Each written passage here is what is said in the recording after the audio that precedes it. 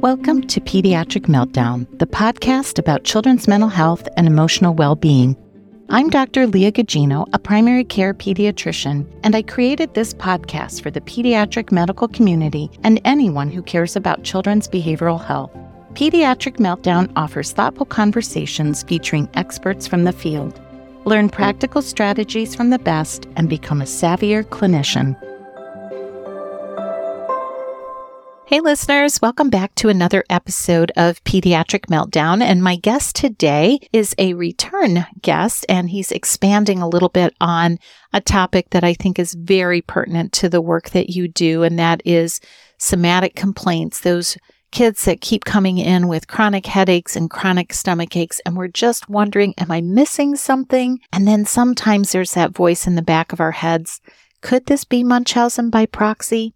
So take a listen, and I think Dr. Malus will help you sort this out a little bit. Dr. Nasu Malus is faculty in child and adolescent psychiatry and pediatrics at the University of Michigan Health System. He received his medical training, master's in public health, and a certificate in leadership in neurodevelopmental disabilities from the University of Wisconsin-Madison. He then completed triple board residency and fellowship training in pediatrics, adult psychiatry, child and adolescent psychiatry liaison, and child and adolescent psychiatry. He is the service chief for hospital services at C.S. Mott Children's Hospital and a member of the American Academy of Child and Adolescent Psychiatry Physically Ill Child Committee, member of the executive board for the Psychiatry Residency and Training Examination Board, and co-chair of the Pediatrics Committee for the American Association of Emergency Psychiatry. His areas of clinical interest include pediatric agitation and aggression management,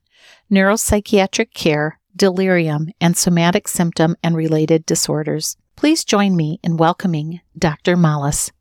Hi, Nasu. How are you? I am doing well. Thanks, Leah. Thanks for inviting me back. Oh, I'm so excited to have you back. It's always fun to have my encore guests. So much to talk about and share, and I really appreciate your time because I know right now in pediatrics and child psychiatry, things are super busy. So in the past 12 months, or maybe even, what are we going on, 2.5 now? Have you seen any shifts in pediatric psychiatry? Any difference in trends or needs? Yeah, so I think a lot of the trends that we've seen previously have continued to persist. You know, we gather data monthly, and I'm part of several national collaboratives, and the trends that we've seen previously continue to persist. I think they've been muted a little bit because we've been managing those trends in the cyclone of this infectious surge that we've seen, where so much of our capacity to manage all these competing crises has been really challenged.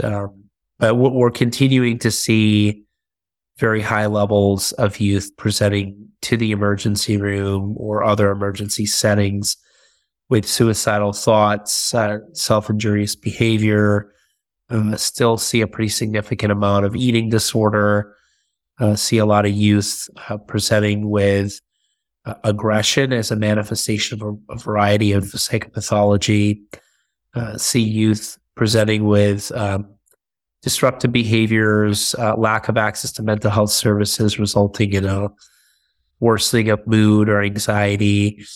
And then, you know, a lot of youth that frankly probably get missed or maybe misqualified, youth presenting with physical health symptoms that are related to psychological distress. And, you know, I'm part of a collaborative of the Children's Hospital Association, and we've been submitting data to that collaborative the last couple of years. And interestingly, it appears that although it's not talked about as much nationally, this cohort of youth presenting with somatic complaints is not only increasing, but there's a high rate of recidivism to the emergency room, to the medical hospital, because there's just a lack of comprehensive services in the community and still limited awareness of how to evaluate and manage the care of youth with somatic symptom and related disorders. So kind of what you're saying is there's these kids that the underlying issue is more the anxiety, the depression, the despair. I mean, it sounds like there's a lot of that. And what you're seeing is the kids coming in with chronic pain presentations, or what's the most common somatic presentation that you see in the emergency room or on the floors? So we see youth presenting with somatic complaints for a variety of reasons. And just for awareness, somatic, all it means is bodily complaints. We use the word somatic because a lot of the conditions associated with this concept of developing physical symptoms due to psychological distress comes from terminology that uses that word soma. So somatic symptom disorder, somatization, those are words we use in both mental health and physical health to describe this phenomenon. And it can be that youth present with mood disorders or anxiety disorders as driving factors. About 30 to 40% of youth will have a underlying anxiety disorder. Up to 30% of youth may have a underlying mood disorder, but a good majority of these youth may not have a secondary Axis 1 DSM diagnosis. So they may present without much mental health history or denying these symptoms. And oftentimes the more common presentation that we see in youth are youth with chronic stress and maladaptive ways of coping with that stress, which then gets compounded by a pretty negative feedback cycle that exacerbates the presentation of those physical symptoms. So to give an example, see a school-age child or an adolescent presenting with a long history of really excelling at school, being a top-notch student, no real problem behaviors, and then presenting with abdominal pain or back pain or difficulties walking or convulsive events. And a lot of times these symptoms present in clusters of neurologic symptoms, sensory symptoms, motor symptoms, cognitive symptoms, or they may present often as GI complaints, nausea, vomiting, difficulties with stooling, abdominal pain. We also will see chronic fatigue, dizziness, but oftentimes these symptoms are fairly subjective. There's oftentimes a heavy sensory component and a lot of impairment. And these are youth that are presenting with physical symptoms that are inconsistent with physical disease. So this is not the child who's presenting with pain, but their inflammatory markers are elevated. They have some, erythema or induration somewhere, and we can't figure out what's going on. It's not that child. We're talking more about the child where their symptoms, their course, their presentations are very inconsistent with what we're finding on history and examination and diagnostic evaluation. And then when you dig into the history, what you find is a child that may not express their emotions much, doesn't really perceive that they ever get stressed, so they tend to repress their stress or not communicate it. The demands on the child may be very high, or they may have a very limited capacity to cope with that distress. There may be a lot of chronic stressors. And in some youth, there may be some trauma history as well, although the association between trauma and the development of a somatic symptom disorder is not as strong as it would be in adults. Really? That's interesting. That sort of surprises me. Yeah, it was surprising for me to learn as well. But the rationale behind it is that somatic manifestations of psychological distress, of chronic difficulties with processing distress, is actually more common in youth. If you think about younger children, when they get distressed, like they have a big exam or they're having difficulties at school or with interpersonal relationships, they'll tell you their belly hurts, their head hurts, they're feeling fatigued. And we've all been there too as adults. Sure. If we're having a difficult day or we're approaching a difficult conversation, we may start to have physical complaints ourselves. But kids have a lack of capacity to express themselves verbally, and they may have more undifferentiated ways of expressing emotion and distress. So it's just much more common. And therefore, it doesn't really require trauma, which is such a significant fracturing of our emotional and cognitive sense of self, that you don't need that level of distress to result in somatic complaints. Whereas for an adult, expressing those somatic complaints and regressing functionally really requires more of a significant stressor to really show those regressed behaviors. And so that's why the association's more prominent in adults and less prominent in kids, just because we see somatization much more commonly in kids. Yeah, I mean, it totally makes sense. And the symptomology is real. I mean, it's real pain, it's real impairment, but it's not appendicitis. It's not Crohn's disease. But of course, we have to go down that path. And so in pediatrics I wouldn't say maybe hung up, but we get sort of stuck in having to do these big workups. And sometimes we're barking up the wrong tree if we're not remembering this somatic connection. So, I think so many of us are afraid that we're going to miss the bad thing. Is this, what's the first thing with a chronic headache? Oh my God, is it a tumor? Yeah. And the parents are going there too. So you have to kind of answer all those questions. And that in and of itself is probably adding additional stress. And then the coming back and saying, well, it's not those things. Well, now you're left with, well, what is it? And then I guess that's where you come in, right? Well, and I think, a lot of this is about empowering ourselves with the tools to understand these conditions, understand their course, understand how to communicate these conditions, what they mean and what management looks like. And largely for a lot of providers, they've received little to no education around this condition. And so they're confronted with those issues. I don't really know what this is.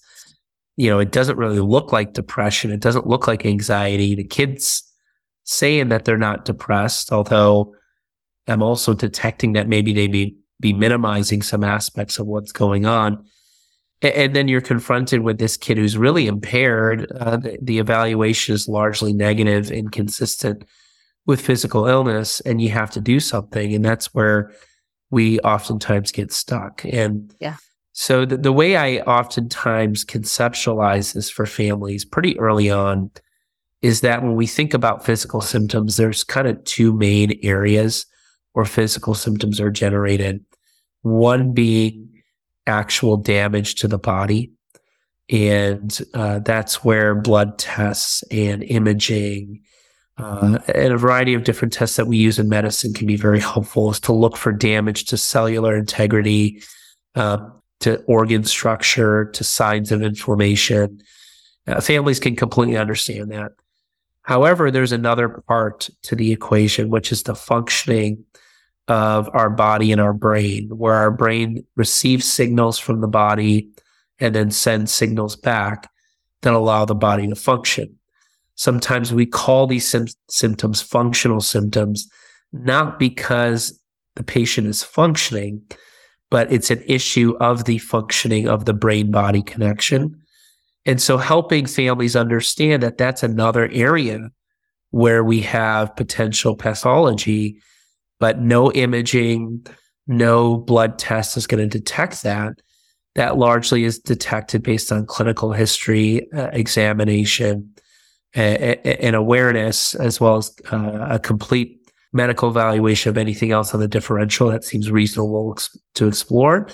And like you said, that's where you want to have a interprofessional team that you can engage, whether it's social work, psychology, psychiatry, partners that can engage with you in these conversations, as well as subspecialty pediatricians who can reassure families, provide guidance on the assessment if there's higher level questions about a particular organ system, school personnel, other community resources that you can partner with to be able to talk holistically about the child and what's going on.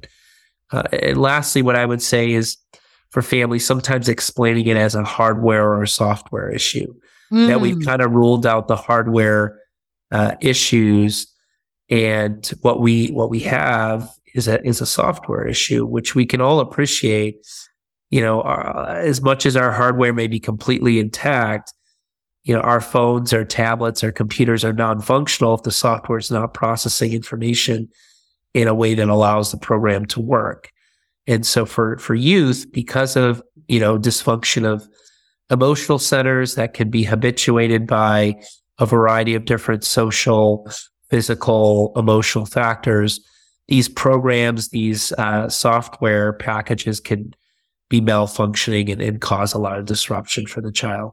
Seems to me that clinicians, this kind of scripting, this understanding and the language that we need to use would make a whole lot of sense. That almost feels like that's a major step forward in the treatment and management is shifting the focus from damage to body. I like that analogy, to this brain-body connection. And I do think that in the mainstream media and stuff, you hear more and more about it and sort of this idea of holistic and mindfulness and all those things because of this body distress, that it's becoming more kind of understood. I actually did a podcast with Dr. Michael Lenz, who's a med-peds, and he does a lot of work with folks that have chronic fatigue syndrome. And, he talked a lot about changing the narrative and also how much he enjoys working with those patients, because he said, sometimes I'm the first person that has said,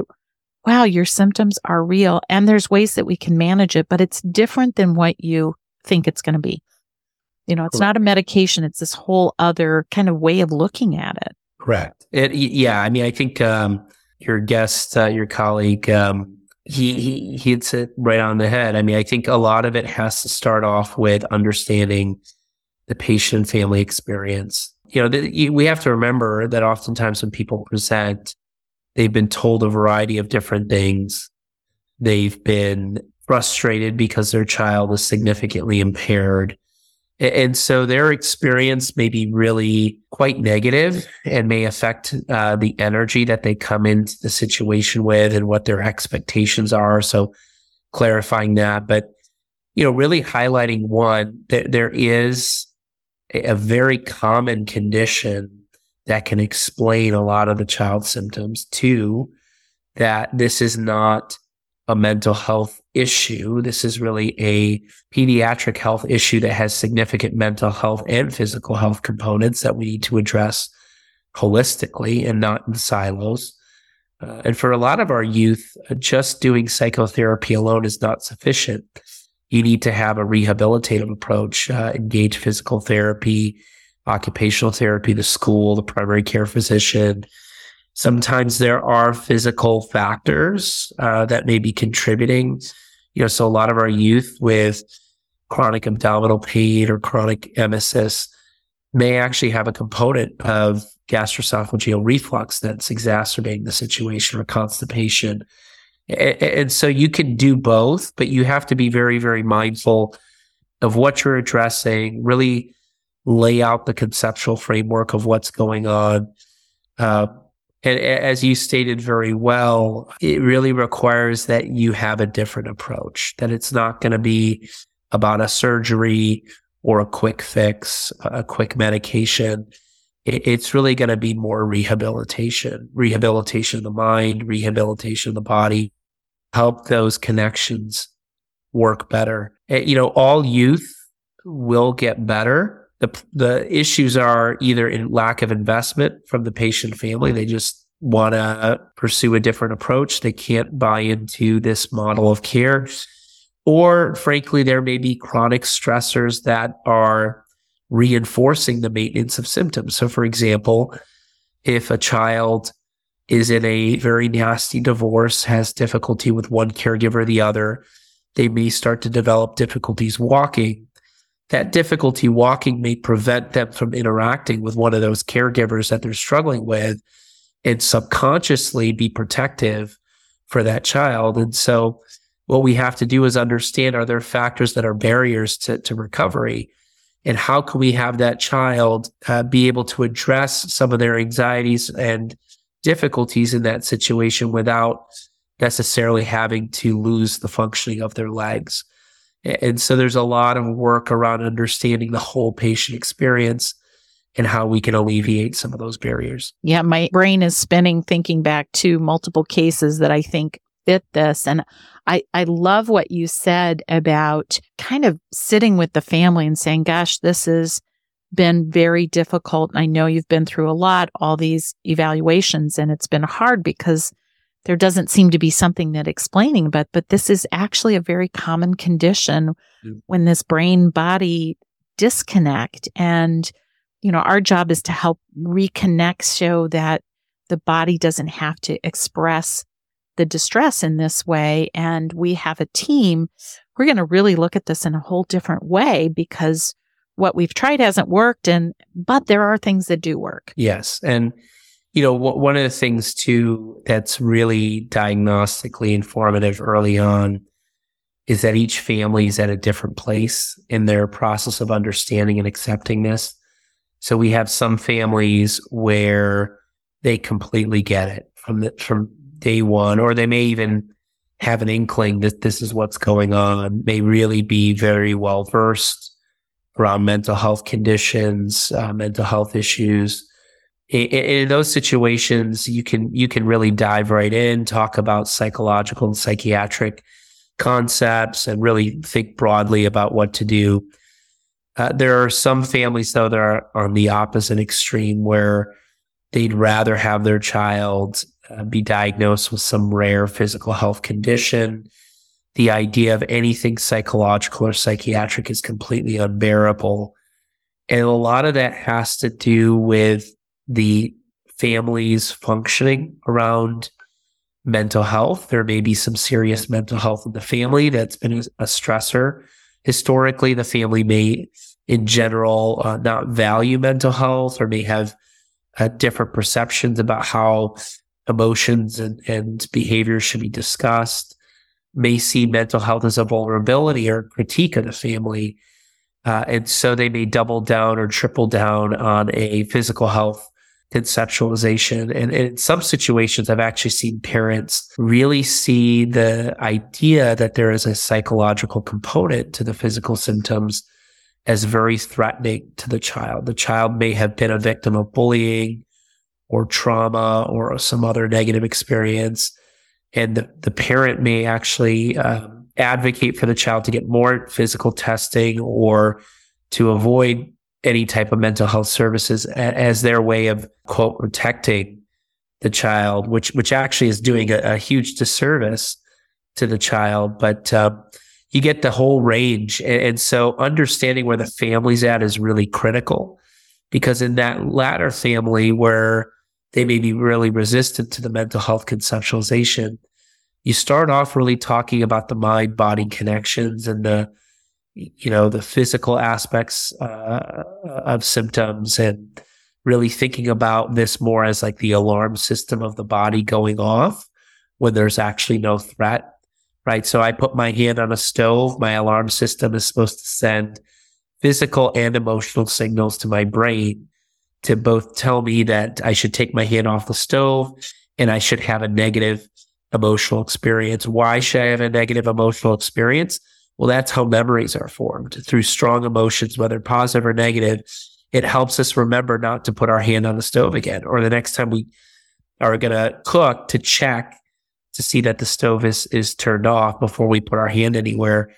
Emotions are really important in that regard, and helping families understand the biologic aspects of these mind-body connections can be very helpful for some families that are not ready for the mental health piece to start engaging in some of the treatment. Well, and I'm wondering, and we talked about this a little bit, you and I did an ECHO project where we talked about complex conditions, and we touched upon this idea of medical child abuse, sort of when it becomes really dysfunctional, or somehow the child's illness is somehow fitting a need for the parent. I think most of us would be more familiar with the term Munchausen by proxy. So how do we know when there might be a situation where, this is a family in distress and they're just pushing more testing because they just can't kind of feel like your answer is enough. And so there must be something we're missing, as opposed to someone that is getting secondary gain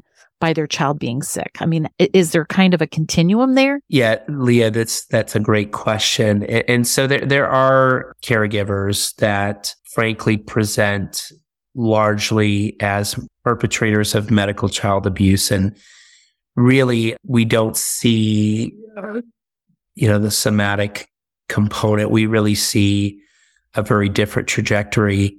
But we do see with youth who have somatic symptom and related disorders, particularly when understanding that conceptual framework and buying into the diagnosis and the associated treatment plan is too distressing for the family for a variety of reasons. They keep resisting.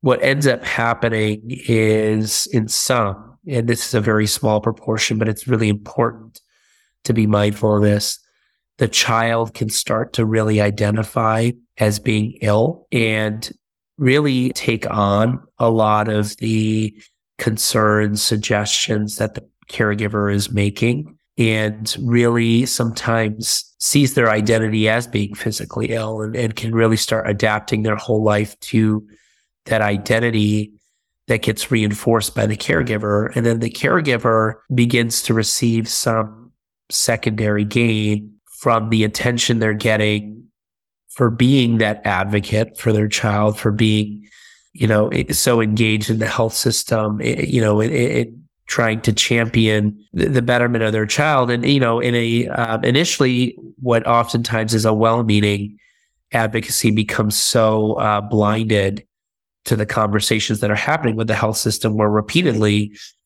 members of the health system are telling the family that this is not consistent with physical illness. We're concerned about a psychological component.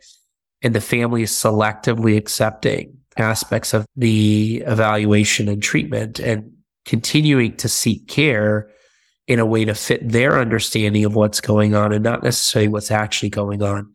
And that pathology can take a life of its own, such that the family becomes very wedded to a certain idea about what's going on with their child, disregarding a lot of evidence being presented, becoming infatuated with the idea that nobody's listening or engaging with them. And it can really tip over into a medical child abuse situation where the family becomes consumed with trying to assemble a team of providers that, will just cater to their belief of what's going on. And the child's kind of a passive participant, oftentimes extremely deconditioned and not functioning well at all, so oftentimes socially isolated. So, we always have to be mindful that we want to be engaged with families. We want to understand their experience, address their concerns.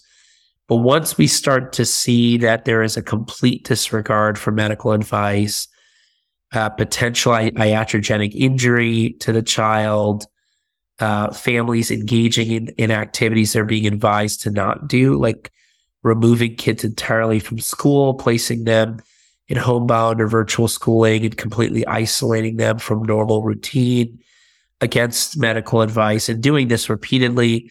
And the big red flag is if you start to see feigning of symptoms or outright lying, reporting that one provider said this when they actually didn't, or reporting that you had done certain things when you hadn't. It's a slippery slope. And in some of these situations, families are trying to meet a variety of different psychological needs and may go down a rabbit hole, sometimes not being aware of it, and occasionally with intent. So again, this is a rare phenomenon, but unless you're aware of it and you're keeping your eyes open, it's often missed opportunity to intervene and think critically about what we can do.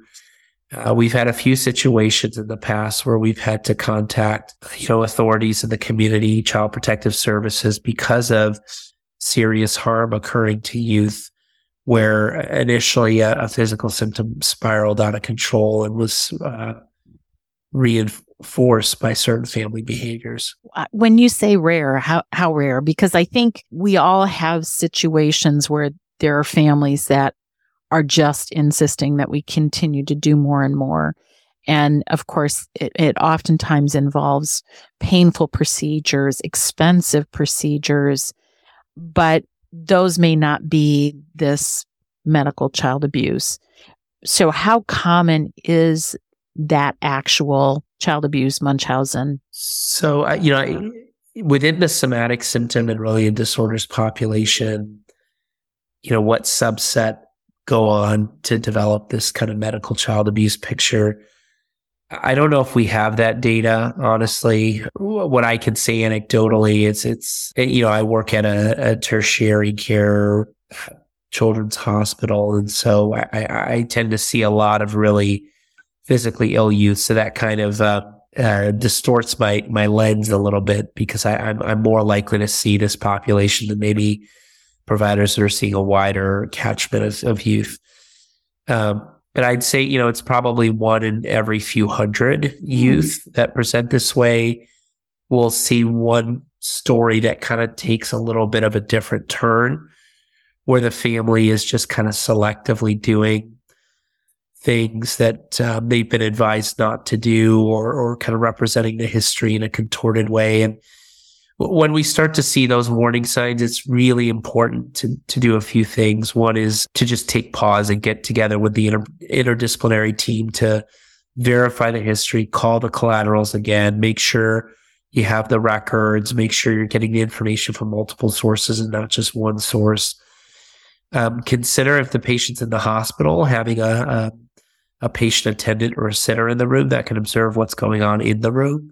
Or encourage nursing to document instances where, the family or the patient may be doing things that are counter to the treatment plan, just so we can understand that better, review that better as a team. Contacting, if you feel like there is medical child abuse occurring, we're obligated to contact our child protection team. And oftentimes there are representatives within a hospital or an emergency room, or even, in primary care, whether it's a social worker or a staff member that is more familiar with policies and practices that we can engage to have those conversations. But then ultimately, it's really about keeping good documentation, being very neutral language, objective, but documenting what's going on, because that documentation may help the child avoid an unnecessary surgery. I mean, we've had kids receive partial bowel resections, appendectomies, cholecystectomies, a variety of different significant surgical procedures for a variety of reasons, due to clinical concern that was maybe without the awareness of somatic symptom disorder, or due to insistence from the family sometimes, and providers feeling that they have no alternative. And so being able to document very thoughtfully is really important. And then, if we know that a family is going to another site for a second or third opinion, it's important to, allow the family to have that space to do that, but also for the other site to review the records, and not to be kind of walking in blindly, knowing that in some of these situations, the families may not necessarily present the information consistently. So again, with somatic symptom and related disorder care, it's extremely family-centered and really about understanding the patient-family experience and partnering with them.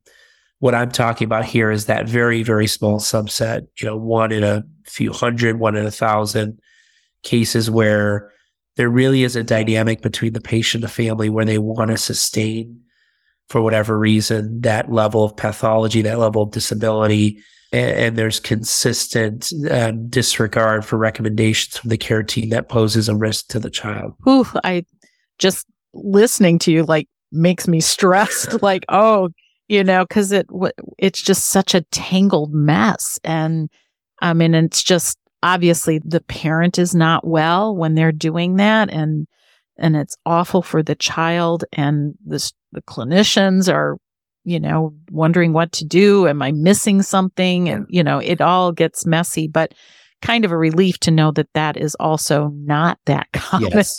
So let me ask you, just as we kind of wind down here, what are the best recommendations? I mean, you've talked about family-centered, about explaining, using some language, some metaphors, like hardware, software. I like that example. What are some things that we can then offer with this sort of, a team when we don't have access to a you?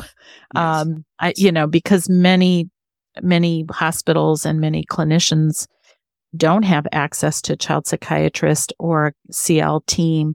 I know there are child psychiatry access programs like we have here in Michigan, where we could possibly have a consult with somebody, at least a, curbside consult for the clinician. So what are your recommendations about the what do we do part? Yeah, so I will frame this in the lens of a primary care practice that has limited access to subspecialty care and mental health services, which I think is probably the more common scenario than what I experience, where I work. And so, first and foremost, I think for all of us, for a variety of reasons, we have to identify who are our partners or contacts around certain issues. So a lot of primary care providers say, well, I have a neurologist that I will often bounce ideas off of or refer to, or a cardiologist, and building those relationships is important. I think building a relationship with a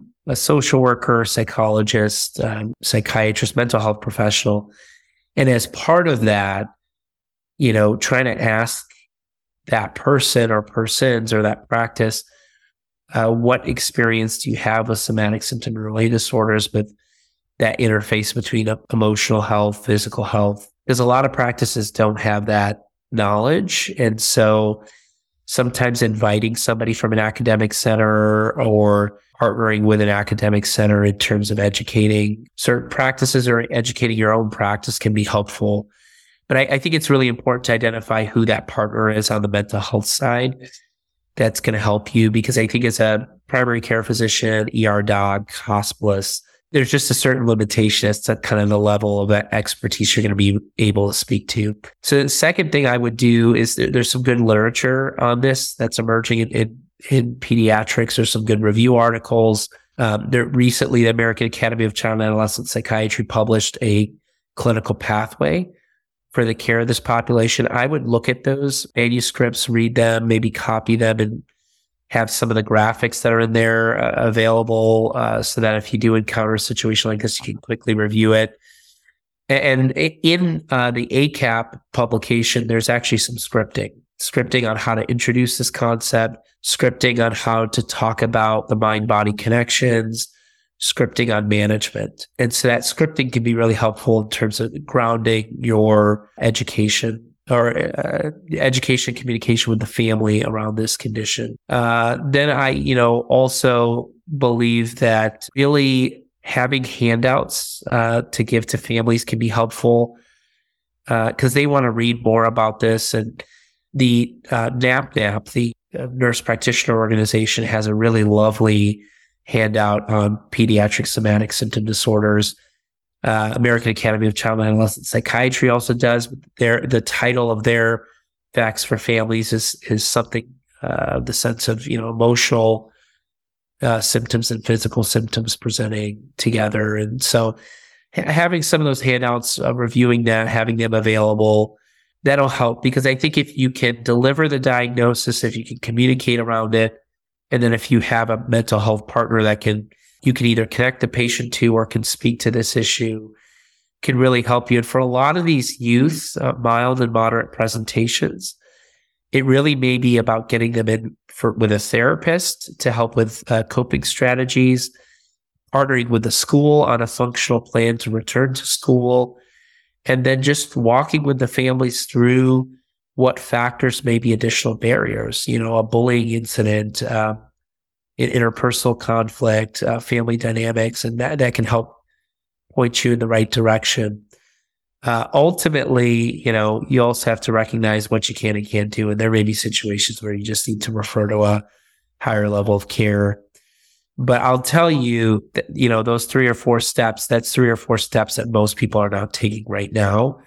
And if you can take a few of those and just incorporate them into your practice, it'll make a huge difference. And there have been studies that have shown that up to 30 to 40% of a primary care practice may involve patients that have somatic complaints. They may be transient, they may not be particularly severe, but undifferentiated pain and other physical symptoms that have a psychological component. I mean, that's a very common issue that providers see. So having some tools in your toolkit to help families, a good chunk of them won't need to see a psychiatrist, won't need to be in the hospital, and you can really make a difference. Yeah, I think that we all know about kids with chronic headaches, chronic stomach aches, sleep problems, that make us scratch our head. And you're right, most of them are not so severe that they're impairing or requiring hospitalization, but they're in our offices a lot, and they're the kind we often will sigh,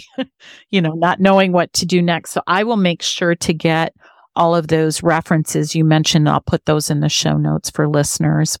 Well, listen, this has been a really interesting conversation, and I think it's very applicable to physicians, whether you're in the emergency room, on the floors, or, if you're in a primary care practice. This is common stuff. You can't avoid it. And if you do try to avoid it, unfortunately, the youth and families come back and I've seen that situation where, kids bounce between their ERs, their primary care providers, different subspecialists, and it's really frustrating for everybody. So the idea is just to cut down some of that frustration by providing a framework to help support these youth and families. And back to your point about the population with chronic fatigue, it is extremely gratifying because this is a subset of youth that don't really have a great home for their care, bounce around, utilize a lot of services, and are very frustrated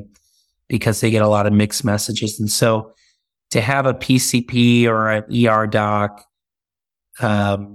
provide them a glimmer of hope and understanding, a partnership on something that's meaningful. It's amazing to see some of these kids get better because they go from not attending school, not functioning, to highly, highly functioning individuals that it just can be extremely gratifying. So just have to have the right approach. Well, we like hope. It's one of the joys of pediatrics is oftentimes we can improve the trajectory. We're the upstream, if you will, so that these are functioning young adults, and so these coping behaviors, the strategies that aren't very effective can become a thing of the past, and they can learn other ways. So, well, listen, thank you so much for your insights, wisdom, your expertise. And I think most of us just wish we had more of you. Thank you. Really appreciate the invite. And thanks so much, Leah. All right. Take care, Nasu. Take care. I think this was a really fascinating conversation, and I have a long list of takeaways. So, number one, thank you to Dr. Malus for his wisdom, expertise, and time. I wish we all had a Dr. Malus in our hospital settings, right?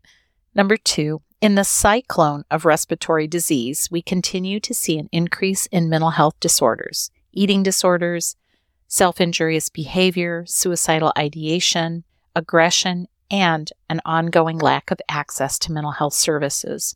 Number three, for children and teens with somatic complaints that result in emergency room visits or hospitalization, there is a high rate of recidivism. So how do we make a dent?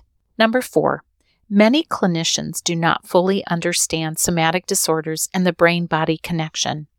I'm glad you're here to learn more. Number five, body complaints and physical symptoms have a tight link with psychiatric distress. And 30 to 40% of kids with somatic disorders have anxiety. 30% have mood disorders. Number six, These symptoms often present with a history of chronic stress. For example, abdominal pain, back pain, seizures, clusters of neurologic symptoms, chronic fatigue, and dizziness, with lots of impairment that is inconsistent with organic disease. And I know you all know what I'm talking about. Number 7, many of these patients are unable to express emotions and have a limited capacity to cope, resulting in somatic manifestations of stress. Number 8, we can start by empowering ourselves with knowledge and putting together a toolbox of strategies, starting with some analogies for parents. One of the things that Dr. Mollis discussed was laying it out that, there's damage to the body by organic disease where you see positive tests like rheumatoid arthritis. And then there are these body-brain disconnect signals that result in symptoms, but tests are negative. The other example he gave was hardware versus software, and I think those are really helpful to put in your toolbox. Number 9, we need to understand the patient-family experience, and many of them feel that doctors think this is all in their head and not real, and there is just so much impairment. Number 10, we can also share that this is actually a common condition that explains the symptoms. It's not necessarily a mental health disorder, but is both physical and mental symptoms, and that this will get better. We're offering hope. Again, put that in your toolbox. Number 11, you need a team. Might include a nurse care manager, a mental health professional, sometimes OT or PT, sometimes psychiatry if you can access that. And don't forget your child psychiatry access programs. And sometimes you can, even team up with neurology, cardiology, GI, schools, all the partners that can help. Number 12, some families may not be ready to hear this explanation, preferring instead a rare condition versus any possibility of a psychological component. And some are wed to the disease model, continuing to seek consults. And for a very small number, maybe 1 in 1,000 in tertiary care centers, this can take on a life of its own. Number 13, medical child abuse, also known as Munchausen by proxy, begins with well-meaning families who continue to seek care, and then it gets complicated. There is disregard of evidence and advice. The family becomes consumed, and kids may become isolated and homebound. And the ill child is somehow filling some sort of need. Number 14, this is a hard one. We too may want to pursue the, quote, medical source. Dr. Mollis recommends take a pause, verify the history, get information from multiple sources, confirm advice from other physicians, be neutral, review records, and document. Number 15, some final pearls. Take a family-centered approach. Partner with others who may have experience with somatic disorders. Those are our medical subspecialists I mentioned up above. Partner with academic institutions. Connect with therapists who can offer coping strategies and coaching. Have materials on hand, and I'll include links to the American Academy of Child and Adolescent Psychiatry, Facts for Families, as well as the NAPNAP resource that Dr. Mollis referenced. And finally, offer hope. Number 16, thanks to all of you. You are rock stars, and this stuff is really hard. Number 17, check out my website at www.medicalbhs.com for my first ever newsletter and a freebie tool to assess your practice readiness to manage mental health concerns. Number 18, would love to hear from you on Instagram at Pediatric Meltdown, on Facebook at Dr. Leah Gugino, or you can sign up for my emails and you can find me that way too. I would love to hear your suggestions and get to know a little bit more about you. Take care, and I hope you'll join me next week. Thank you for listening to this episode of Pediatric Meltdown, and I hope you found it as interesting as I did. In the words of Maya Angelou, do the best you can until you know better. Then when you know better, do better. Let's do better together. Music was composed by Connor McHugh, and cover art was designed by Alexia Barrero. If you would like to reach out to me, you can find me on Facebook at Dr. Leah Gugino and on Instagram at Pediatric Meltdown. I would love listener ideas and suggestions and hope to hear from you. Thank you so much, and I hope you will join me next week.